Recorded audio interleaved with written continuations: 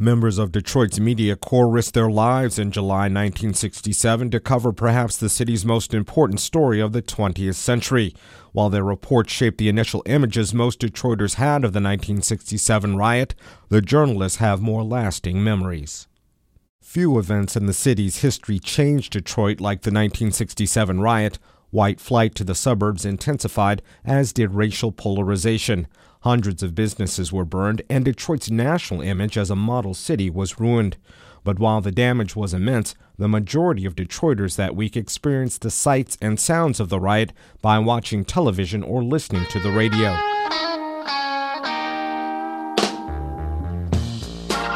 No one in Detroit knew in late July 1967 that the city was just a few days away from an event that would make history. School was out. Teenagers were listening to rock and roll on WKNR and R&B on WCHB.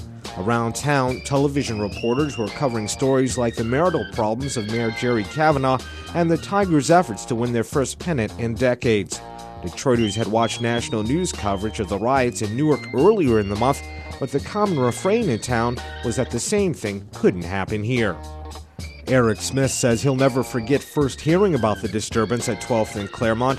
He was the assistant news director at WKNR Radio at the time. I remember it distinctly. Well, you can't not remember it. It's one of those days that, much like the Kennedy assassination, you remember that moment in time. And it was July 23rd. My wife and I had gotten up early that morning because we had plans to go out to Kensington Park with some friends for a picnic.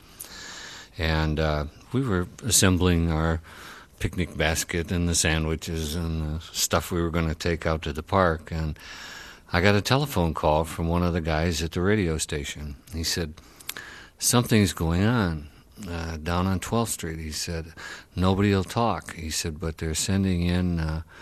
He said, the tactical mobile units, and he said, I think they're sending fire trucks somewhere. He said, but nobody will confirm anything for me." Gene Elzy was WCHB's news director in July 1967.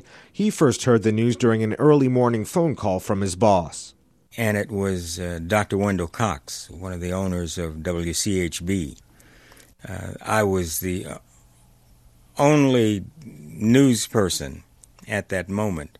But Dr. Cox called me early that morning and said, "They are rioting on 12th Street, and you need to get down there. There will be, in another hour or so, there will be a meeting at the police precinct on Livernois." Well, it's obvious there have been a lot of arsonists at work. There's some very major fires, particularly in the Livernois area, between Lodge and Livernois, south and north of the Grand Boulevard. And I said about 15 major fires raging over in that area. It's obvious that there's been looting and other damage. It was a little difficult to see it this late at night. Most Detroiters still didn't know anything was wrong because city officials had convinced the media to keep a news blackout until Sunday afternoon. WKNR's Erik Smith. The news was being controlled by the power structure, from City Hall to the police department.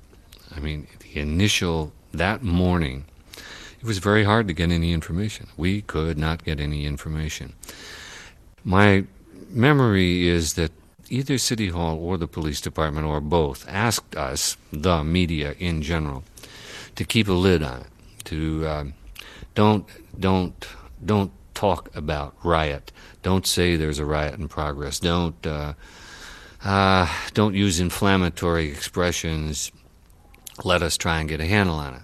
But by the time that meeting was over, the situation was already out of control. Gene Elzy drove to the riot's epicenter to get a good look for himself.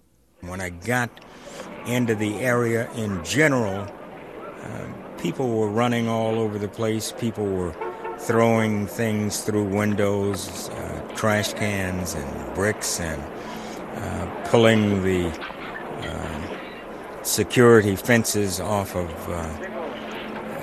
the storefronts. It was just a madhouse. I mean, it was really a madhouse, and it was something that was frightening. Meanwhile, Erik Smith drove up Grand River to get an idea of what was going on there. He wasn't prepared for what happened next. I was kind of half watching what was going on, and I had my window down, and I was recording some of this on a tape recorder, just the sounds of the turbulence in the street. And a red light flashed at Joy Road. I was right by the Riviera Theater there at Joy and Grand River. And I stopped for a red light. All this lawlessness is going on about me, and I stopped for a red light. And unfortunately, I was spotted by a group of very angry people in the crowd. And they surrounded my car and began rocking the car and turned it up on its side. They did not attempt to harm me. I got out of the car and began running.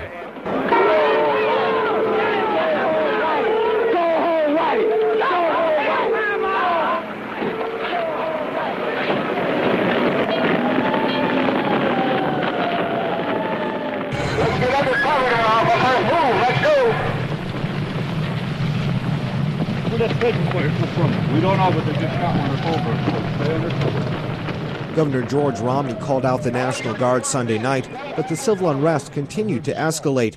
Meanwhile, radio and television stations were warning their personnel to prepare to work around the clock. Jerry Hodak, normally the weatherman on WJBK Channel 2, was pressed into full-time service as a reporter. Well, eventually a curfew was put into effect as of sunset. Everybody had to be off the streets. And I think what was most impressive to me was just driving along the John Lodge Freeway or the Edsel Ford Freeway and not seeing another car anywhere in sight. They were just barren. They were devoid of any movement at all. I mean, it's like there was a nuclear holocaust and everybody had been wiped out and you were the only people left on Earth, except for the fact that you heard all this noise in the background and you could see the fires burning. Will the department get a truck here, hopefully? Because that block of buildings is gone, and next to it a gas station, and behind it homes, people. As parts of the city burned, Detroit's black radio stations tried to calm listeners living in the neighborhoods in revolt. Jay Butler worked the afternoon shift at WCHB. He remembers Martha Jean the Queen's marathon broadcast on WJLB and her efforts to get rioters off the streets. After it got so bad, people were, I think there was something like 5 people had gotten killed at some point in time. And then they brought in the National Guards. The Queen stayed up for that whole day and night. I remember the broadcast on telling people to stay in, to stay off the streets, to stop rioting. And she did that for at least 24 hours. And it is said, to some degree, that she had a lot to do with kind of quelling the disturbance that was going on. But looters, black and white, continued to roam the streets. Guardsmen escorted fire crews after one fireman was shot to death and others were pinned down by snipers. Erik Smith says sections of the city were simply in chaos. Walter Reuther called them the days of madness, and I don't think I've ever heard a better description of what I saw and what I felt and what I lived through in those 4 or 5 days. It was, I've often said they were the worst days of my life. I can't imagine having a more difficult time. By Monday, the civil disturbance had spread to the city's east side, as well as north along Livernois, and city officials saw no end in sight. Governor George Romney asked President Lyndon Johnson to send federal troops into Detroit.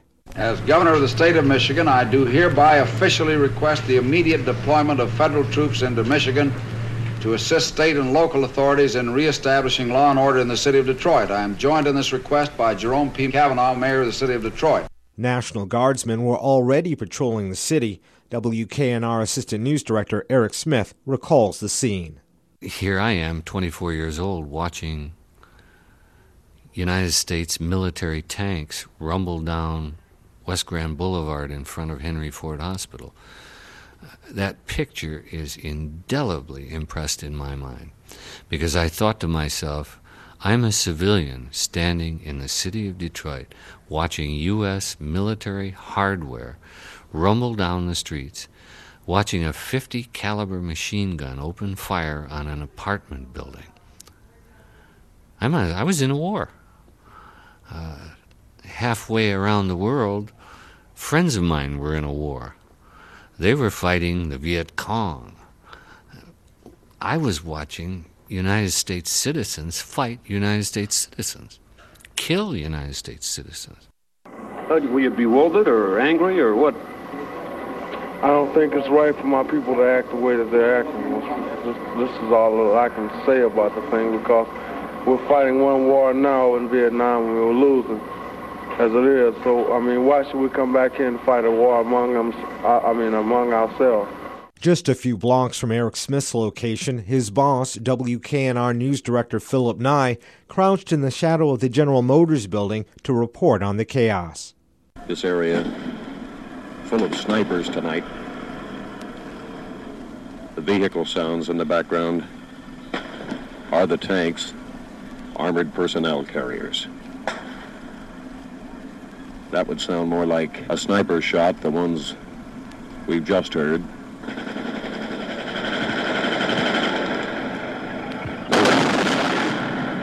They're firing very bullets. Apparently moving more troops in. I'm looking up now, a truck of troopers coming in.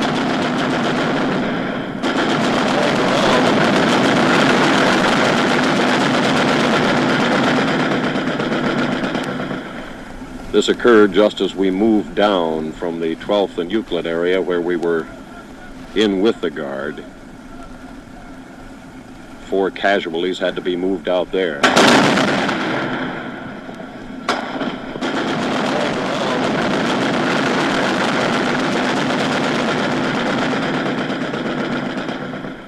And that's the sound you're hearing all over Detroit this evening. As the gun battles continued throughout the city, journalists tried to stay out of the line of fire while filing their reports. But for the city's black broadcasters, just trying to get to work was a harrowing experience. WCHB News Director Gene Elzy knew he would be on the streets during the curfew, so he prepared himself by placing his press pass and his driver's license on the dashboard of his car. He drove straight down the center of Livernois, with both hands visible on the steering wheel. But he still wasn't prepared for his meeting with a group of guardsmen. As I approached Davison, it got really scary because I could see in front of me National Guard troops. And it was a flying wedge. They spread out all the way across the street from sidewalk to sidewalk. I approached them, I slowed. They began to level their guns at me. They converged on both sides of the car. In front of the car, there were those behind the car, all with rifles pointed at me. And I said, I am a newscaster. Here is my press pass and my driver's license. Always careful to keep my hands up. They just continued to holler and scream, and you could hear the bolt action of the rifles as they were putting shells into place in those rifles. I thought I would die. I mean, I literally thought I was going to die that morning. But Elzy managed to keep his cool despite the danger that stared him in the face. They went through my clothing. They went through the trunk of the car. They pulled everything out of the trunk. After they did all of this, they looked at the press pass and they looked at the driver's license and they said simply, okay, you can go. And I thought, why would you do this to me? I've got proof. But they began to move on, still in this flying wedge, past me and on up the street. I had to pick up all the stuff and put it back in the car. This thing just unnerved me. I mean, as I think about it now, it unnerves me because it frightened me beyond belief. All these police, every time you see one of them, he gonna stop a brother. He don't never stop no white. That's why we out here riding, and we gonna keep on riding until they stop all this. Abuse of black Detroiters was common and merely fueled the anger that originally had led to the riot. A few miles away from where Elzy was stopped, Erik Smith received his own lesson in race relations from a Detroit police officer. I saw a 16-year-old boy. He was taking a television set. Highland Appliance used to have a warehouse building on the corner of, I think it was Grand River in the Ford Expressway. And there was an alleyway that ran behind that building. And I had pulled up, I don't know if it was Sunday or Monday, I don't even know what day it was. I pulled up and saw this youngster, might have been 15, 16 years old, darting out from the building down this alleyway carrying a television set. A little portable TV set. And a Detroit cop who was there in the alley, and he yelled at that kid, "Stop!" And the kid kept running. He said, "Stop or I'll shoot." And he shot that kid with a shotgun. I saw him fly up in the air, the television set go flying. It was a child for a television set. And that's why Days of Madness, Walter Reuther's phrase, fits that so well for me.